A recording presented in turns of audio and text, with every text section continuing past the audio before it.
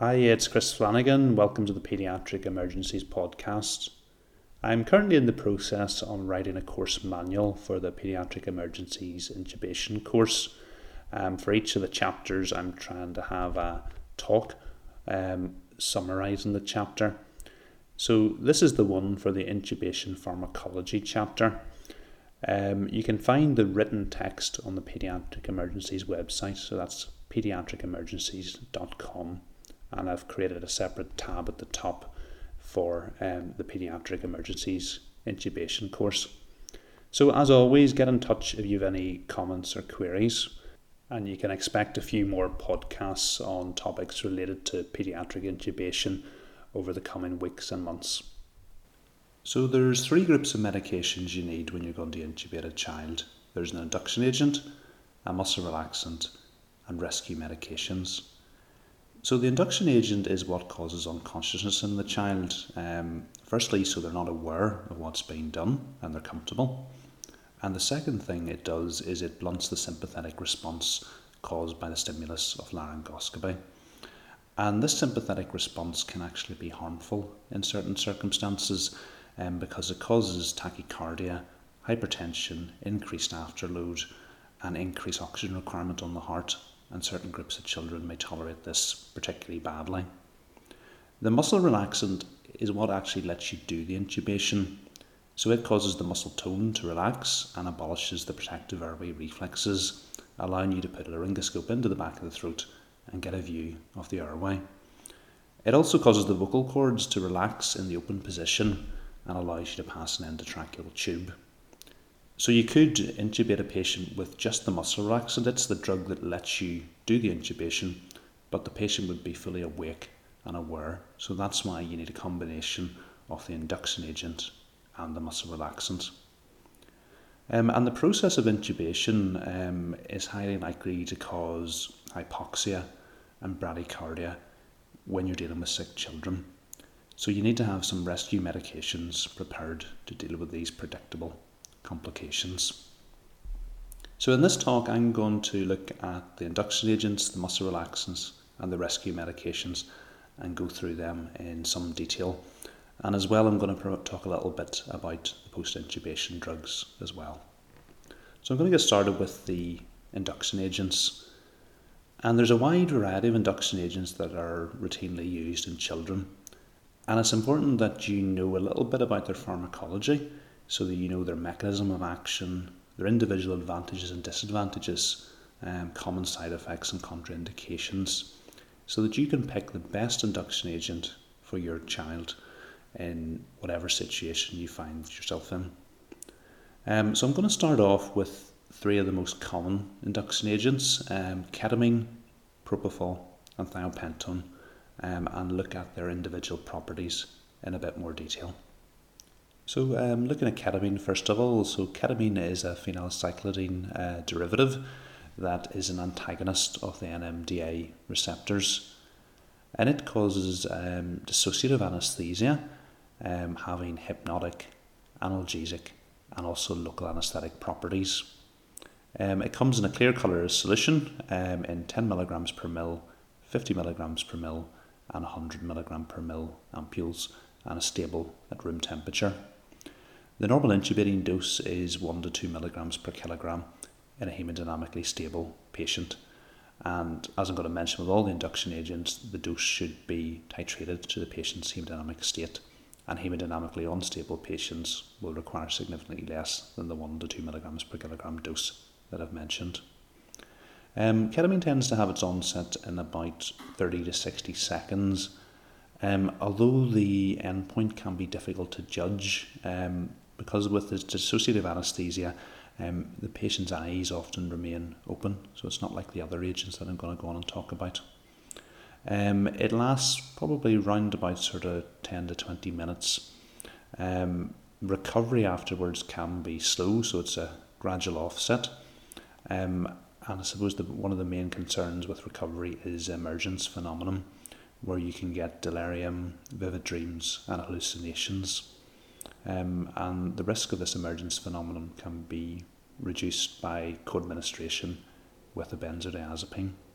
So this emergence phenomenon is probably one of the reasons ketamine is less popular in adult anaesthesia than it is in children. It's probably just as frequent an occurrence in children, but obviously the children can't tell us about it, so it's less recognised. Going on to look at propofol. Propofol is an alkyl phenol derivative which causes hypnotic effects by facilitating inhibitory neurotransmission mediated by GABA. It's available in a 0.5, 1% or 2% lipid emulsion, and the most common one used is a 1% 10 mg per ml solution for induction of anaesthesia. The normal intubating dose in a hemodynamically stable child is 2.5 to 4 milligrams per kilogram, but as we've mentioned, the induction dose should be reduced significantly in a hemodynamically unstable child. It has an onset in about 30 seconds, lasts about 10 minutes, and unlike ketamine, it has quite a quick, rapid recovery after administration of either a bolus or an infusion. So thiopentone is a thiobarbiturate which causes hypnosis through a number of mechanisms. It inhibits acetylcholine, which is an excitatory neurotransmitter. It facilitates GABA, an inhibitory neurotransmitter, and inhibits the reticular activating system. It comes as a powder to be reconstituted in 500 milligram vials, which are stable at room temperature. To reconstitute it, you add 20 ml of water to the vial to make a 2.5% solution, or 25 milligrams per ml. And once reconstituted, it's stable at room temperature for 48 hours. The normal intubating dose in a neonate is 2 milligrams per kilogram, and for infants and older children, 4 milligrams per kilogram. And as we've mentioned with the other two drugs, the dose should be reduced in hemodynamically unstable children. Thiopentone has a very reliable onset time and well-defined endpoints, acting in about 30 seconds. The duration of action is anywhere from 5 to 15 minutes, and again there's quite rapid recovery after a bolus dose due to redistribution. However, after repeat bolus doses or an infusion, recovery is delayed, unlike propofol. So looking at their effects on other systems. So looking at the airway effects, both ketamine and thiopentone will preserve the airway reflexes, probably more so in ketamine, making it useful from a procedural sedation point of view where you're not going to put an airway in. Ketamine will also cause increased salivation, so this in itself can cause obstruction in the airway, particularly in smaller patients. On the other hand, propofol causes good suppression of the airway reflexes, which facilitates insertion of a laryngeal mask. So going on to look at the respiratory effects of the different drugs. So ketamine tends to preserve respiration. There's really only a couple of children I can think of where I've given them ketamine and they've had an apnea and they've been pretty clapped out.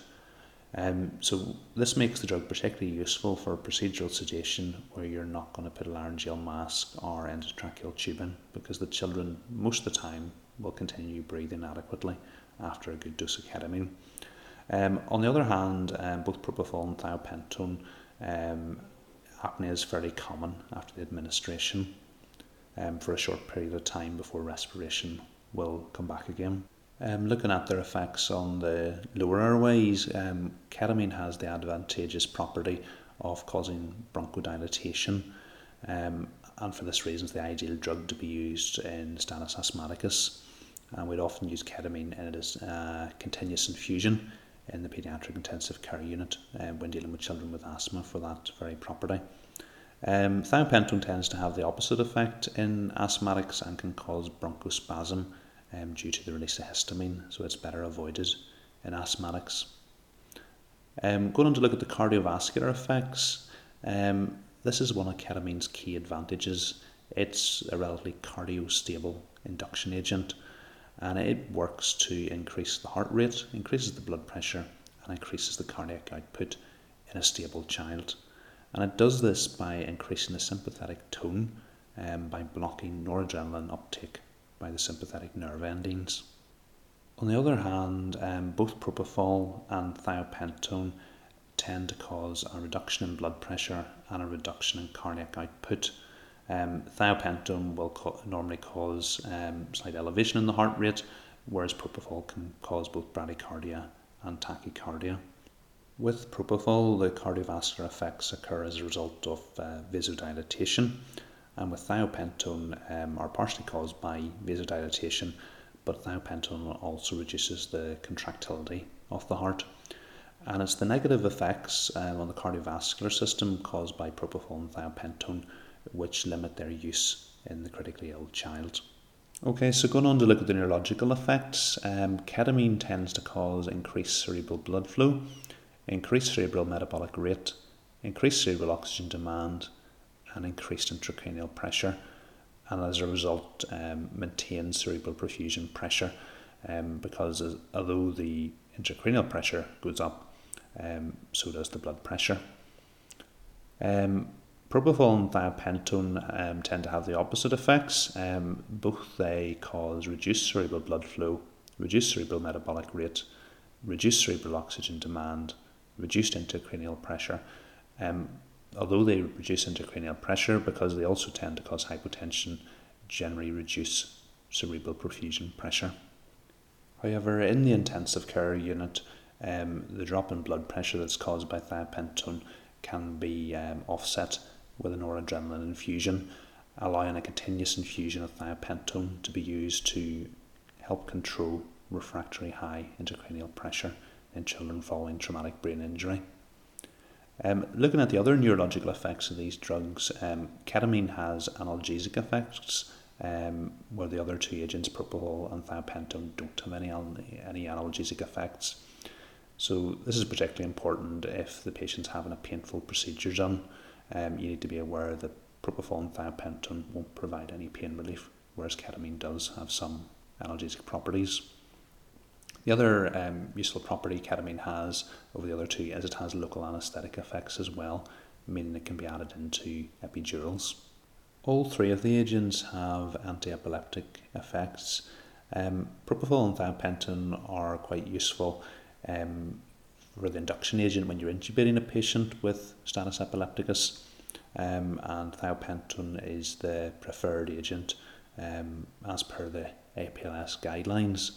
Ketamine is useful for refractory status epilepticus in the intensive care unit when other agents have failed, although generally isn't used for the intubation of children with status epilepticus.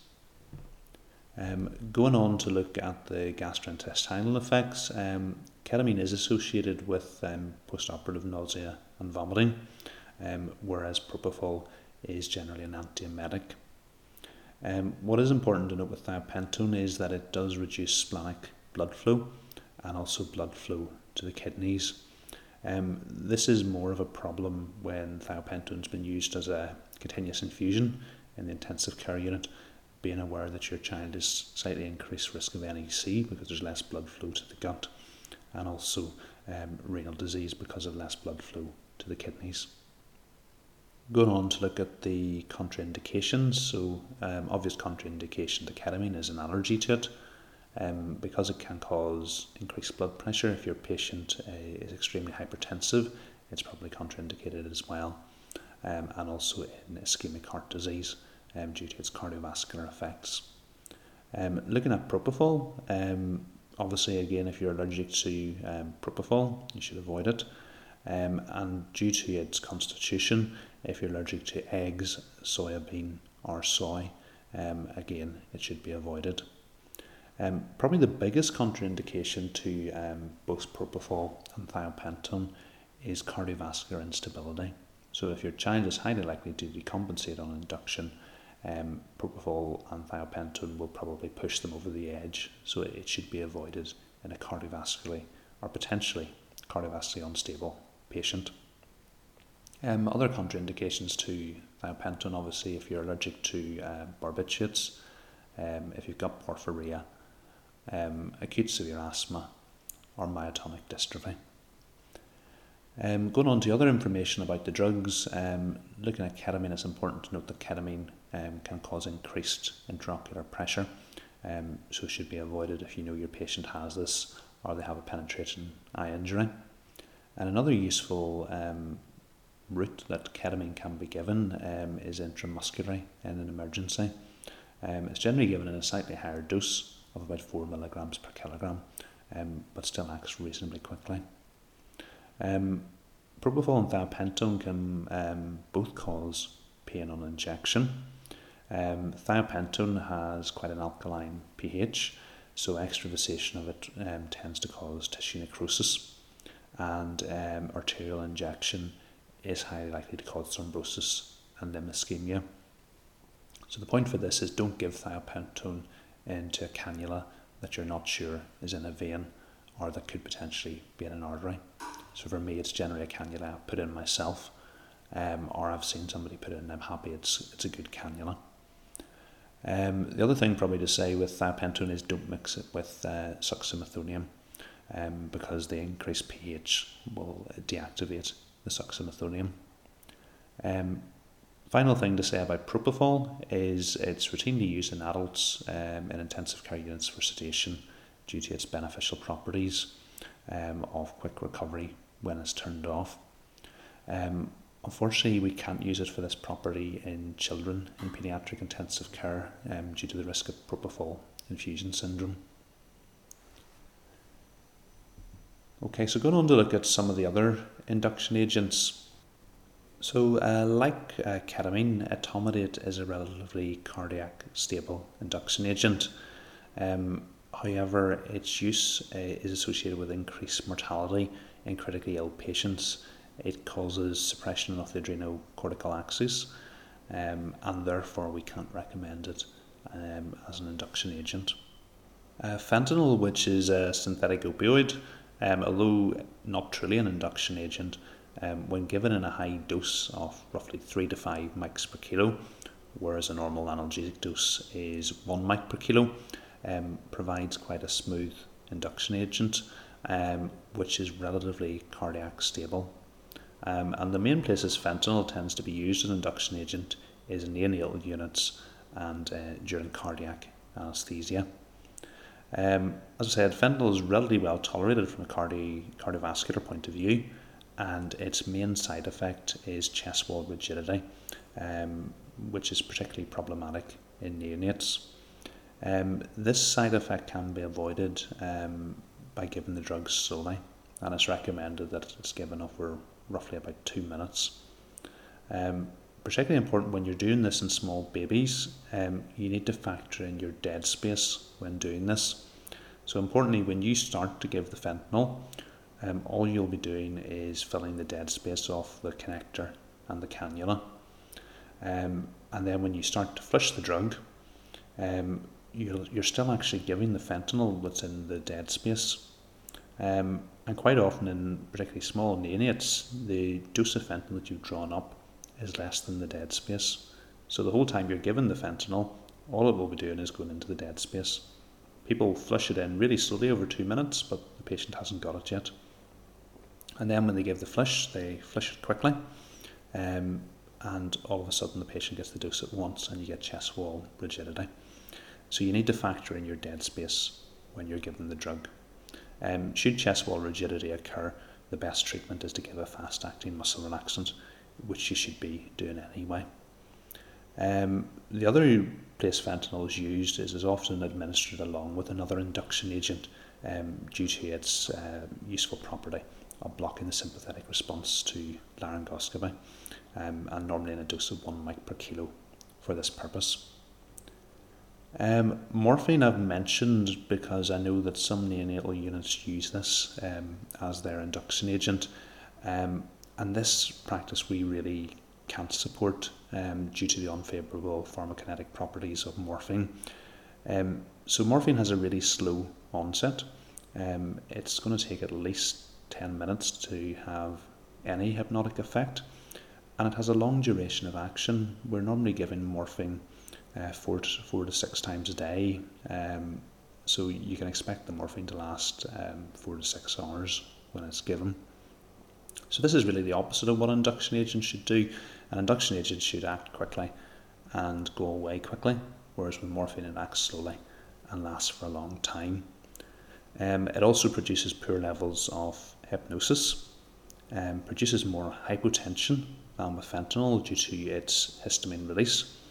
And when you consider there's actually better induction agents with less side effects that will work in a better way, we really can't support morphine for use as this purpose.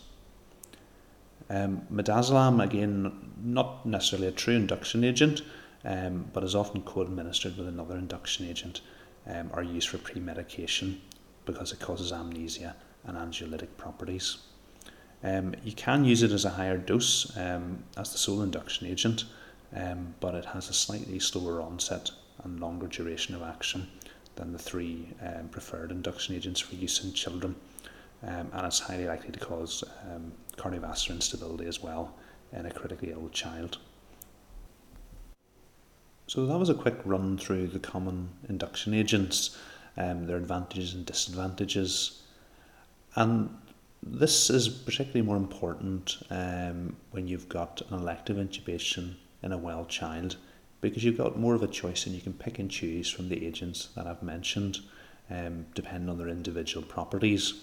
But when it comes to intubating the critically ill child, you really don't have much of a choice. Your choice of induction agent is determined by its cardiovascular stability, because the critically ill child is highly likely to decompensate on induction of anaesthesia. So you need to pick the agent that's going to make that process as smooth as possible by having the minimal effects on the cardiovascular system. And for this reason, ketamine is the preferred induction agent for the intubation of the critically ill child. It is important to note that I've told you that in a well child, ketamine normally causes hypertension and tachycardia due to its effects on the sympathetic nervous system. The critically ill shocked child isn't going to have the same effects. They've already exhausted all their own endogenous catecholamines, so they are likely to react with hypotension on administration of ketamine. However, that effect is hopefully going to be less than with use of some of the other induction agents such as propofol and thiopentone. So how does this affect what you do? Well, I told you the normal induction dose of ketamine was 1 to 2 milligrams per kilogram in a hemodynamically stable child. So when you've got a shocked child, you need to reduce this dose. So for a hemodynamically stable child, I'm starting normally about 1 milligram per kilogram, because you can always give more, but you can't take it away.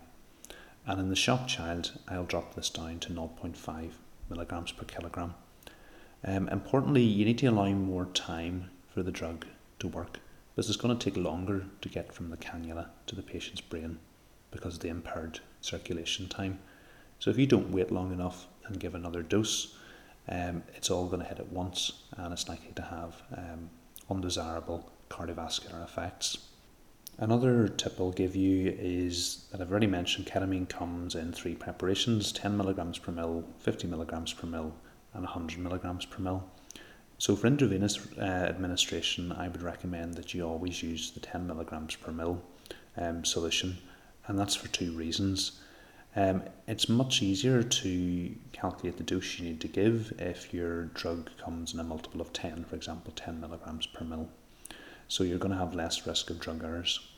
And it's important you always use the preparation the same way. So if sometimes you're using 10 milligrams per mil, other times 50 milligrams per mil, you're more at risk of making an error. So if you only have the 50 milligrams per mil on a certain occasion, I would recommend you dilute it down to 10 milligrams per mil, so that you're always administering 10 milligrams per mil strength. The second reason for using this concentration is that in small neonates, you're going to need this dilute to drop the small volume you need accurately.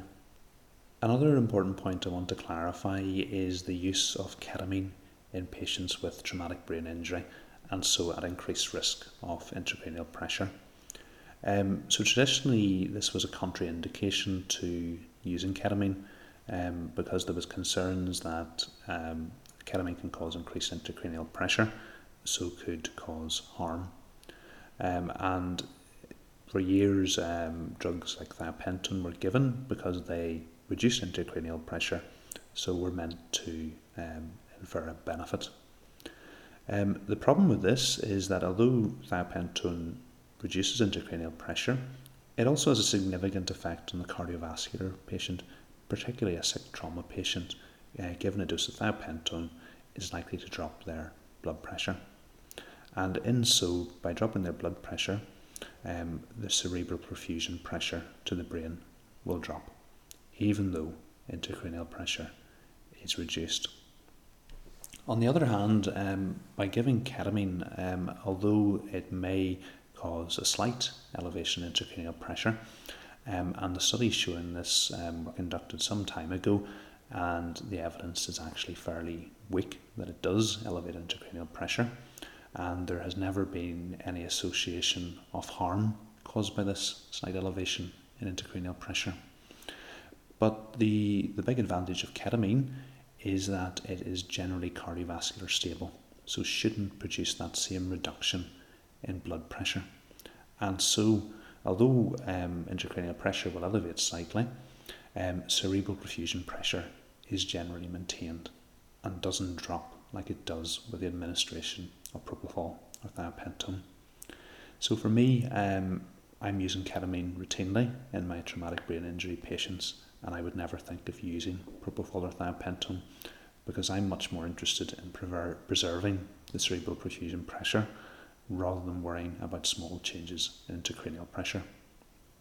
Obviously, when it comes to ongoing boluses after intubation or sedation in the intensive care unit, then I would probably stay away from ketamine and use other agents for this purpose. But for that initial intubation, where the patient's likely to decompensate because they're a trauma patient, they may be shocked, the advantages of ketamine outweigh any disadvantages for me.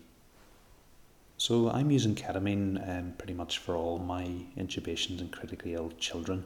I suppose the one exception is the child in status epilepticus, where I would generally use thiopentone as the first line agent. You could use propofol, it will do equally a job as thiopentone, but as current APLS guidelines recommend, thiopentone is probably best to stick to this for the purpose of status epilepticus.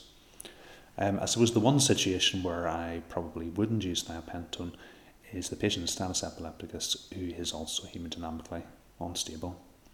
In this situation, I'd use ketamine for induction of anaesthesia and then worry about treating the seizure after the airway's been secured. Okay, so now I want to go on and talk about the muscle relaxants. So the muscle relaxants can be divided up into two types, depolarizing and non-depolarizing, based on their mechanism of action. And to explain how they work, you need to have a basic knowledge of how transmission occurs at the neuromuscular junction. So when an action potential arrives at the nerve ending, it causes release of acetylcholine into the synaptic cleft, which is the gap between the nerve and the muscle fibre. And as this acetylcholine molecule then transverses across the synaptic cleft and binds to the postsynaptic membrane, which then causes depolarization and muscle contraction. The acetylcholine molecule is then broken down by the enzyme acetylcholine esterase, which is present in the synaptic cleft. So succinylcholine is really the only depolarizing muscle relaxant used routinely today, and it, as a chemical structure, really consists of two molecules of acetylcholine joined together, and it works by mimicking the action of acetylcholine in the synaptic cleft, where it binds to the postsynaptic acetylcholine receptors and causes depolarization of the muscle fibre. Unlike acetylcholine, it's not broken down by the enzyme acetylcholine esterase, which is present in the synaptic cleft, and it's actually metabolized by plasma cholinesterase present in the blood. As a result of this, the breakdown process is slower, and so depolarization is prolonged, leading to a period of muscle relaxation, after the initial contraction caused by the binding of the succinylcholine to the postsynaptic membrane receptors. And this explains why initially you get some fasciculations when succinylcholine is given, immediately followed by a period of muscle relaxation. As their name suggests, the non-depolarizing muscle relaxants, they don't cause depolarization of the muscle, and they work by competing competitively with acetylcholine for the postsynaptic acetylcholine receptors, and by binding to them, they prevent acetylcholine from binding the receptors and therefore causing depolarization and contraction of the muscle fibre, and that's how they cause muscle relaxation. The non-depolarizing muscle relaxants can be further divided into two groups. There's the aminosteroidals, such as rocuronium, vecuronium, and pancuronium, and there's the benzoquinoline, which are atracurium, cisatracurium, and mevacurium. And it's useful to have this divide when you're looking at the properties and side effects. So now what I want to do is I want to go on and look at succinylcholine and three of the most common non-depolarizing muscle relaxants, rocuronium, vecuronium, and atracurium, and compare them. So starting off with succinylcholine, as we've already mentioned, succinylcholine is a depolarizing muscle relaxant, and its primary use is in rapid sequence induction. It comes as a clear colourless solution in 50 milligrams per ml in 2 millampules, and should be stored in the refrigerator at 4 degrees C. Once it's removed from the fridge, it's stable at room temperature for 14 days. It's given in a normal intubating dose of 2 milligrams per kilogram for those less than 1 year, and 1 milligram per kilogram above 1 year. It's the fastest acting of all the muscle relaxants, providing intubation conditions after about 30 to 45 seconds, and has the shortest duration of action of 3 to 5 minutes. Rocuronium is a non-depolarizing aminosteroidal muscle relaxant, and it can be used for rapid sequence induction, elective intubation, and also for maintenance of paralysis. It comes in a solution of 10 milligrams per ml in both 5 ml or 10 ml vials. Like succinylcholine, it should be stored in the refrigerator, but can last for slightly longer out of the fridge. It's stable at room temperature for 3 months. For elective intubations, it's given in a dose of 0.6 milligrams per kilogram, where you can expect it to work and provide intubating conditions somewhere between 1 to 2 minutes of time. In rapid sequence, it can be given in a bigger dose, 1 to 1.2 milligrams per kilogram, where you can expect intubating conditions after 45 to 60 seconds. It is a much longer duration of action, 30 to 40 minutes. Vecuronium is another aminosteroidal non-depolarizing muscle relaxant, used for elective intubation and maintenance of paralysis. I haven't mentioned rapid sequence induction because it has a much slower onset of action, taking 2 to 3 minutes to act. It provides a duration of about 30 minutes when given in a dose of 0.1 milligrams per kilogram.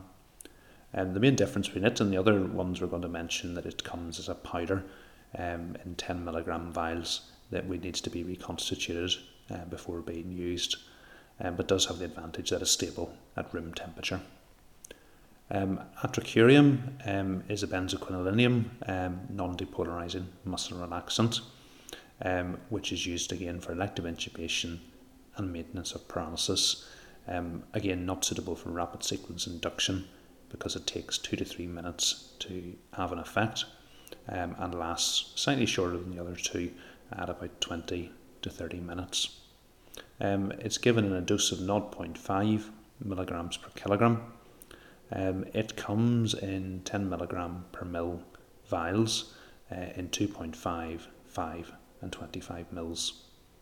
Again, it should be stored in the fridge, but once removed from the fridge is stable at room temperature for 14 days. So going on to look at the side effects of these four agents, succinylcholine by far has the most side effects. Probably the most relevant one is bradycardia. So this occurs most frequently in neonates or following administration of a second dose of succinylcholine. So it's important that you have some atropine to hand if you're using succinylcholine. Because it works by causing initial stimulation of the muscle followed by relaxation, the fasciculations can cause some myalgia following its use. The other main side effect is hyperkalemia, and in a generally healthy ambulant person, the potassium will go up by about 0.5 millimoles per litre following a dose of succinylcholine. However, if the patient is already hyperkalemic or has renal failure, this increase in potassium can obviously be significant.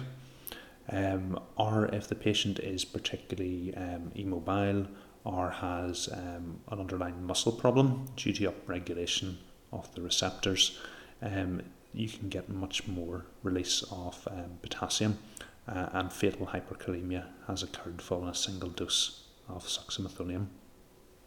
Succinylcholine does increase intraocular pressure, so it should be used with caution in penetrating eye injuries. It increases intracranial pressure and also intragastric pressure, although it does increase the upper esophageal sphincter tone, offsetting some of this rise in intragastric pressure. Like all the drugs, there is risk of anaphylaxis. There's succinylcholine apnea, where instead of lasting the 3 to 5 minutes, the succinylcholine can last for a period of hours in patients at risk of this condition. And also there's a risk of malignant hyperthermia. The rest of the agents have much lower side effects. They all have anaphylaxis down as a risk in allergy. Rocuronium tends to cause slight elevation of the heart rate due to its mild vagolytic effects, but this can be slightly advantageous. As I said, bradycardia is fairly common during intubation. Vecuronium is relatively stable and has minimal cardiovascular effects. I suppose the main additional side effect to anaphylaxis with atracurium is histamine release, and this can cause bronchospasm, hypotension, flushing and rash, so it should generally be avoided in asthmatics. So when you know the side effects, the contraindications then make sense. So with succinylcholine, it's obviously, if you're allergic to succinylcholine, you shouldn't give it. If there's a family history of or personal history of succin apnea, it shouldn't be given. Likewise with a history of malignant hyperthermia. If your patient's got a high potassium level because it will elevate the potassium, it shouldn't be given. Or if your patient has burns greater than 10% body surface area or spinal cord injury after the first 24 hours, again, succinylcholine shouldn't be given. Again, with significant muscle trauma or prolonged immobilization or a history of muscle disease, you can get significantly high levels of potassium released following a single dose. So succinylcholine should be avoided. With the other three non-depolarizing muscle relaxants, there's relatively few contraindications. Certainly an allergy to the specific drug, it should be avoided. And with atracurium, because it causes histamine release, it should be avoided in asthmatics because it can make bronchospasm worse. Looking at reversibility with sugammadex, succinylcholine and atracurium can't be reversed, but the immunosteroidals can, rocuronium and vecuronium. Just a few more comments about the individual drugs. So as already mentioned, succinylcholine is the fastest acting agent.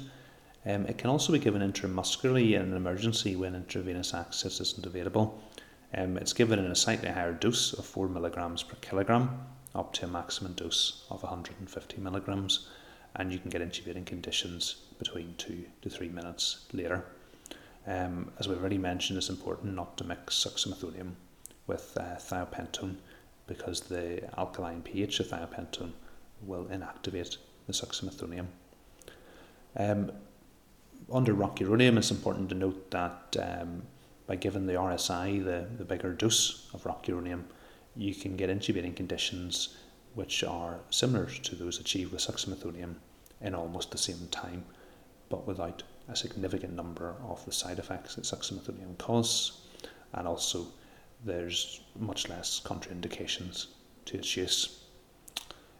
Useful feature of atracurium is that it is metabolized by Hofmann elimination, which means you don't need to reduce the dose in liver or renal impairment. And this is much more important when the muscle relaxant is given by continuous infusion in the intensive care unit rather than after a single bolus dose.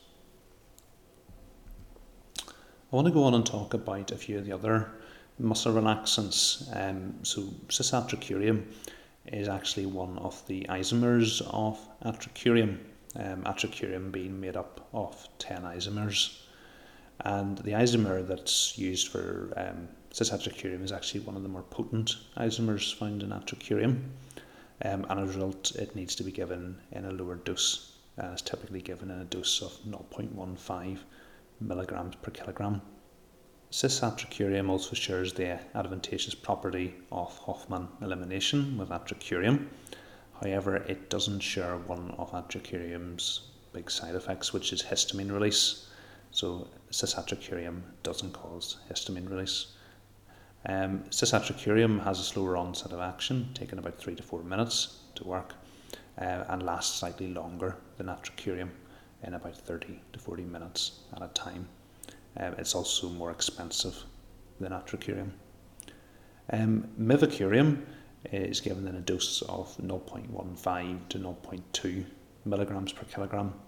It's a similar onset of action to atracurium, but has a shorter duration of action, lasting about 15 minutes. When it's used, histamine release is relatively common though. Pancuronium is an aminosteroidal non-depolarizing muscle relaxant, which is normally given in a dose of 0.1 milligrams per kilogram. It also has a slow onset of action in about 3 to 5 minutes and has a much longer duration of action than any of the other muscle relaxants we've mentioned, and you can expect paralysis for 40 to 60 minutes following a single bolus.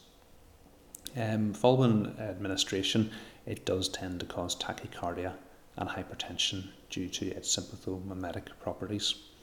So now I want to go on and talk a little bit about muscle relaxant reversal.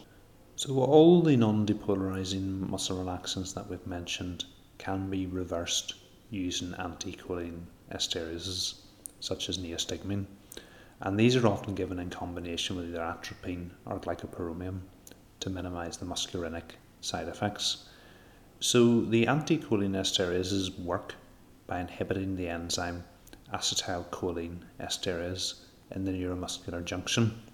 So by inhibiting this enzyme from breaking down acetylcholine, they increase the amount of acetylcholine present in the synaptic cleft, meaning there's more acetylcholine molecules available to compete with the muscle relaxant for position on the postsynaptic acetylcholine receptors. So while anticholine esterases are used routinely to reverse the effect of muscle relaxants at the end of a case in the operating theatre, they're not so helpful in the setting of field intubation because they generally aren't given until at least 15 to 20 minutes after administration of the muscle relaxant. So they're not useful in that setting where you've given the muscle relaxant, can't intubate the child, and you want to reverse things immediately. I have, however, mentioned them because I think I need to cover them for completeness, because when we talk about reversing muscle relaxants in that setting of field intubation, this is what most people think we're talking about, and it's not. There's actually another class of drug more recently discovered called Sugammadex. That is the drug we're talking about for the immediate reversal of certain types of non-depolarizing muscle relaxants immediately after they've been given. So Sugammadex works in a slightly different way.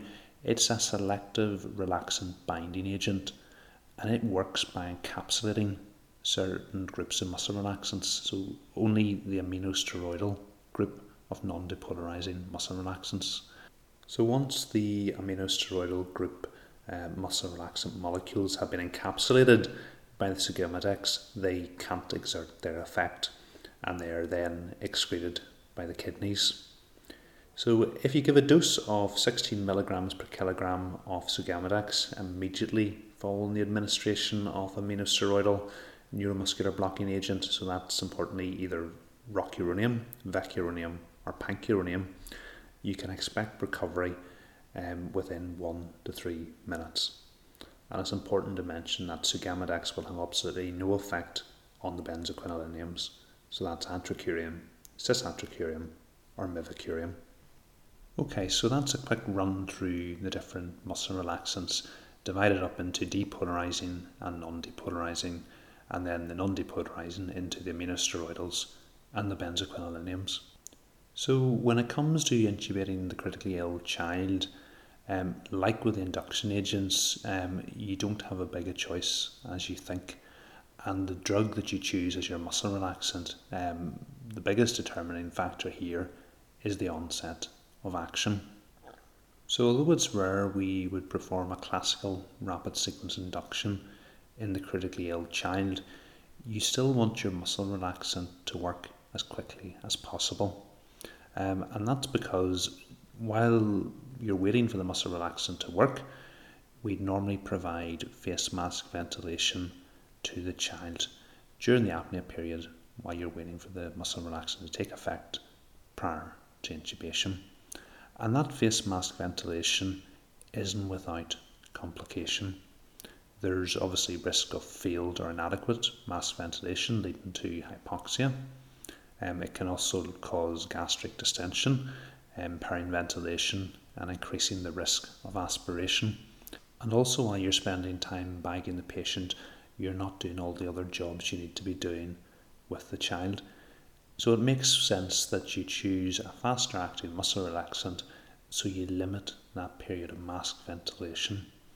And for that reason, there's really only 2 drugs that are appropriate for use in intubation of the critically ill child, and that's succinylcholine and an RSI dose of rocuronium, because they're the only 2 agents that provide good intubating conditions in less than 1 minute. And all the other muscle relaxants that I've told you about take at least 2 minutes to provide similar intubating conditions. So if you don't want to bag your child for an extra minute, at least, you're limited to a choice of either succinylcholine and rocuronium. The next thing to consider is that when you look at the side effect and contraindications to succinylcholine and compare them to rocuronium, and when you consider that rocuronium is only 15 seconds slower in producing good intubating conditions than succinylcholine, for this reason I would recommend using rocuronium as the muscle relaxant of choice when intubating a critically ill child. I would also recommend using a dose of 1 milligram per kilogram for ease of calculation, and also because a dose of 1.2 milligrams per kilogram doesn't provide faster intubating conditions than a dose of 1 milligram per kilogram. But the 1 milligram per kilogram dose is going to be much easier to calculate. It's going to be 0.1 mils per kilo of the 10 milligram per mil solution. Also, because we've already mentioned with ketamine, we're normally starting in a dose of 1 milligram per kilogram, and ketamine's also 10 milligrams per mil is the strength I've recommended using. The volume that you're drawing up for both your ketamine and your rocuronium is normally the same. So again, another good reason to use 1 milligram per kilogram of rocuronium. Is there any situations where I would recommend using succinylcholine over rocuronium? And probably the couple of situations where I would recommend it are, for example, in neonates, they would intubate the babies for respiratory distress syndrome, where they often use an INSURE technique, so intubation, surfactant and extubation. So they want to extubate the baby immediately after the procedure. So in this situation, succinylcholine is a better choice because its on duration of action is going to be 3 to 5 minutes rather than 30 to 40 minutes with rocuronium. But obviously recognising that there's a high risk of bradycardia when using succinylcholine in neonates, and making sure you have some atropine prepared. The other situation where you might want to use succinylcholine in preference to rocuronium is where the patient may have a potentially difficult airway, or where an intubation has to be carried out without senior support on site. In this situation, the shorter duration of action of succinylcholine may outweigh any of its side effects. Okay, so the final class of medications that I want to talk about is the rescue medications. So these are the drugs that you give to deal with the common complications caused by the process of intubation or the administration of the induction agents, and these are primarily bradycardia and hypotension. So I'm going to deal with bradycardia first. So the actual process of laryngoscopy can cause bradycardia by itself. If the intubation is prolonged and there's hypoxia, that can cause bradycardia through vagally mediated methods. Also, we've mentioned some of the drugs that you give, both the induction agents and the muscle relaxants, can cause bradycardia. So this means bradycardia is a predictable side effect of intubation, and you must be prepared to deal with it. So I would recommend you draw up atropine in advance for every intubation. Although it can be drawn up quickly in an emergency in about 30 to 60 seconds, that's a very long time to be watching a bradycardic child, and it's much better to have it drawn up in advance. So the dose of atropine to treat vagally mediated bradycardia is 20 micrograms per kilogram, up to a maximum dose of 600 micrograms. Sometimes in high risk patients where you think there's a high risk they're going to develop a bradycardia, prevention is felt to be better than cure, and you may want to give the atropine prophylactically on induction, so to try and prevent bradycardia before it recurs. In this situation, the dose is the same. It's 20 mics per kilo up to a maximum dose of 600 micrograms, with one exception, and that is that in patients older than 1 month, a minimum dose of 100 micrograms is used for atropine, and that's because there's concerns that the smaller doses are associated with paradoxical bradycardia. So atropine comes in a variety of forms. It comes in 1 ml ampules containing 600 mics, so 600 mics per ml, or it can come in a pre-filled syringe of various concentrations and sizes from 100 mics per ml, 200 mics per ml, or 300 mics per ml. And as we've mentioned before, for ease of calculation, you want to do this the same way every time. And as we've mentioned, multiples of 10 or 100 are much easier for working out the dose rather than funny concentrations like 200 mics per ml or 300 mics per ml or 600 mics per ml. So with this in mind, I would recommend you always give atropine in a dose of 100 mics per ml. If you've got a pre-filled syringe of this concentration, great, use it.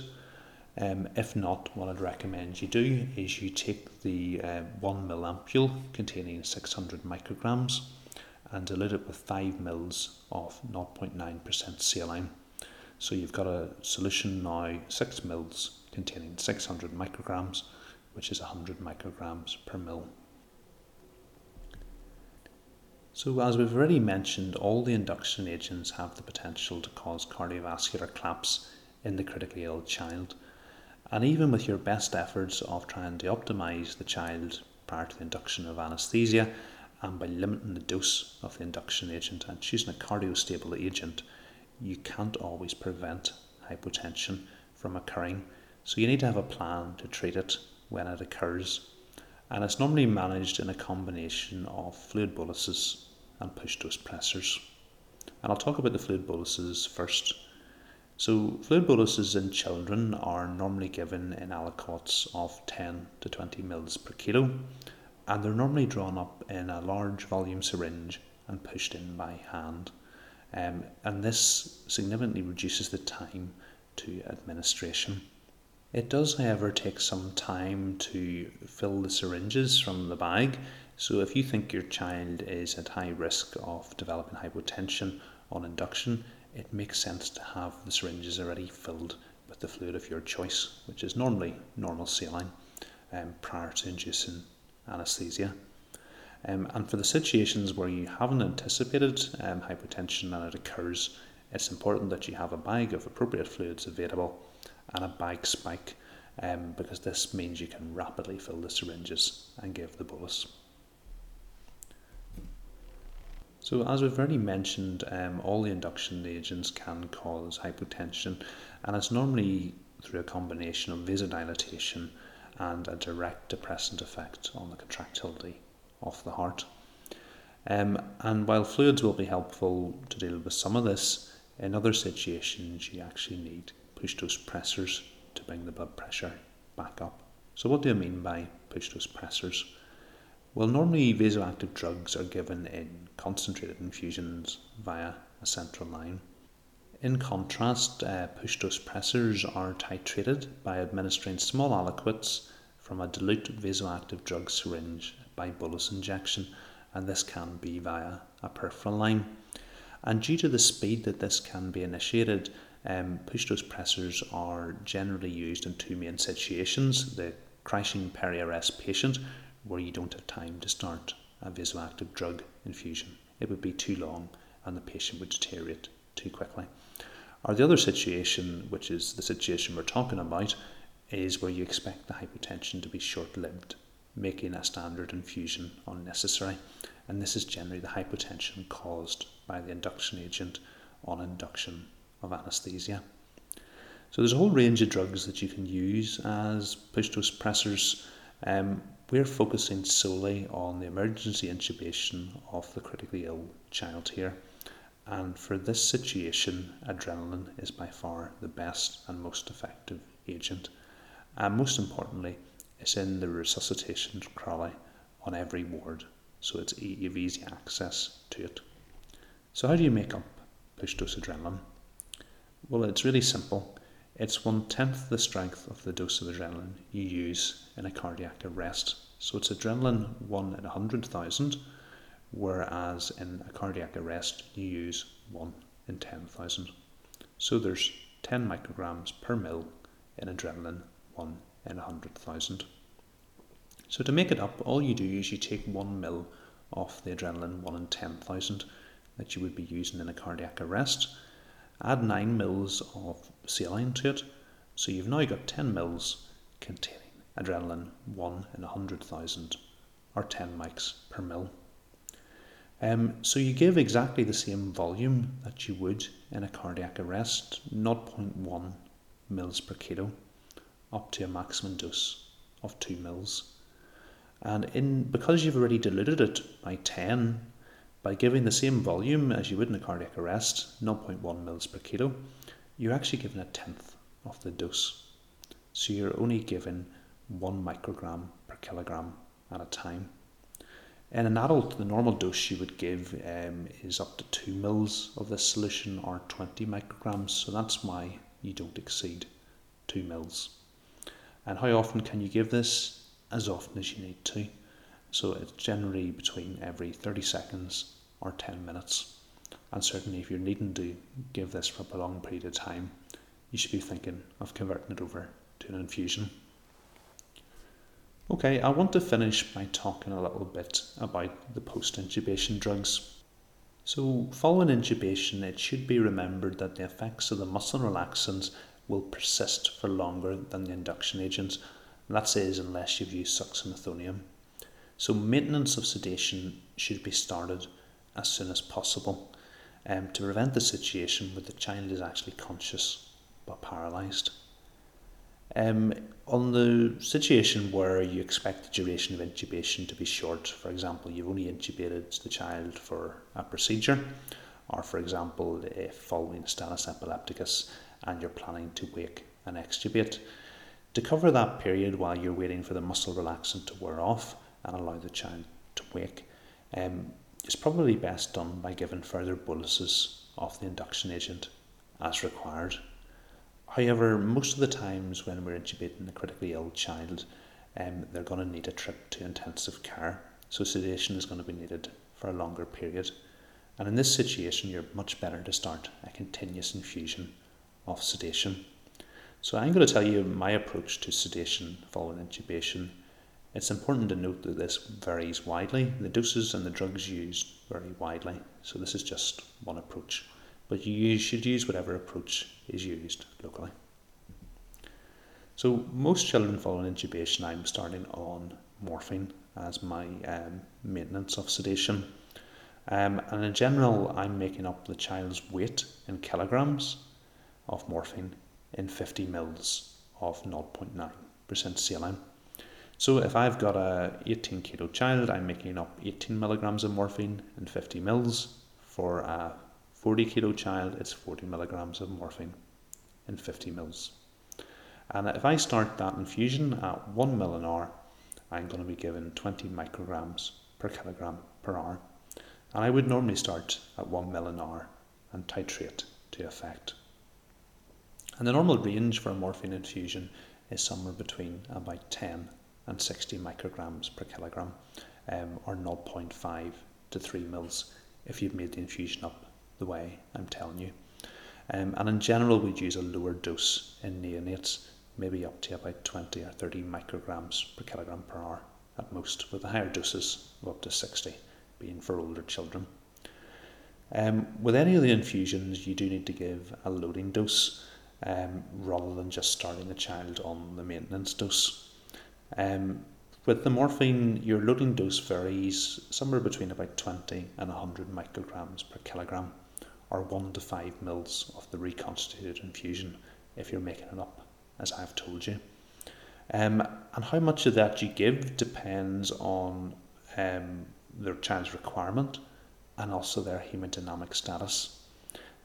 What I tend to do is give the dose in 1 to 2 mil aliquots of 20 to 40 micrograms at a time and titrate that to effect. So in infants less than 3 months, I normally use morphine alone for sedation because the addition of midazolam is not only unnecessary, but it's associated with frequent hypotension, oversedation, and then withdrawal when you're stopping the sedation. However, in infants over about 3 months of age, you generally do require midazolam on top of the morphine to get adequate levels of sedation. So how do we make up a midazolam infusion? It's normally 5 times the child's weight in milligrams of midazolam, made up to 50 mils with 0.9% saline. So, for example, you have an 18 kilo child, that's 90 milligrams in 50 mils of 0.9% saline. Again, starting at 1 mil an hour will give you 0.1 milligrams per kilogram per hour, and that's what I would normally start at and titrate it to effect. The range with the midazolam infusion is 0.6 to 2.4 mils an hour, which is 0.06 to 0.24 milligrams per kilogram per hour. And like with the morphine, it is important that you give a loading dose if you don't want the child to wake up between the effects of your induction agent and the continuous infusion taking effect. How much do you give them? It's normally between about 50 and 100 mics per kilo of midazolam, or 0.5 to 1 mils of the reconstituted solution, provided you've made it up the way I've told you to make it. And again, that depends on the patient's hemodynamic stability and also their requirement. And I would suggest giving this in 0.5 mil or 50 microgram aliquots. So apart from local preference, the main reason to deviate away from what I've recommended, morphine alone in children less than 3 months, morphine and midazolam in children over 3 months is in asthma. In this situation, the morphine, due to its histamine release, can worsen bronchospasm. So I tend to avoid morphine in this group of patients. And because ketamine actually has bronchodilatory properties, I would substitute the morphine for a ketamine infusion, and often combine the ketamine infusion with the midazolam infusion. The other important thing to mention with sedation of critically ill children, particularly if you're used to working with adults, is that propofol infusions are contraindicated for sedation in intensive care due to risk of propofol infusion syndrome in children. So generally we're not using propofol. Looking at muscle relaxation, if you need ongoing paralysis, you can do this one of two ways. You can either give a bolus of muscle relaxant as and when they're needed, or you can start a continuous infusion. I suppose one advantage of the bolus administration is that it allows you to assess the neurology and depth of sedation between the doses, and this is particularly important if you've got a child who's at risk of seizures, while the continuous infusion probably provides more stability. If you do want to start a continuous infusion, you can really have your pick of the muscle relaxants that we've discussed. I'm going to describe rocuronium because generally if you're using rocuronium for intubation, it makes sense that you start the same stuff again as a continuous infusion. So I generally make rocuronium infusions up neat. So it's just 500 milligrams and 50 mils neat, or feel free to make up a smaller syringe of 10 milligrams per mil, depending on what you think you're going to use. We generally make up 24 hours worth of an infusion. So the starting dose for this is normally 0.5 milligrams per kilogram per hour. So if you're running rocuronium neat, that's 0.05 times the child's weight in kilograms, mils an hour, and then titrate that to effect. So for example, if you had an 18 kilo child, it's going to be 0.9 mils an hour of a rocuronium infusion, 10 milligrams per mil. The range of that infusion is 0.3 to 1 milligrams per kilogram per hour. If you prefer just to work on bolus doses, 0.6 milligrams per kilogram at a time is about right for that. Okay, to sum up then, I would recommend using ketamine and rocuronium for intubation of most critically ill children. Make sure you reduce the dose of ketamine for hemodynamically unstable patients. Although it is the most cardiac stable agent, it still will cause hypotension in the shocked child. Make sure you've drawn up your rescue medication so it's available should you need it. And remember to start post-intubation drugs promptly following intubation for maintenance of anaesthesia.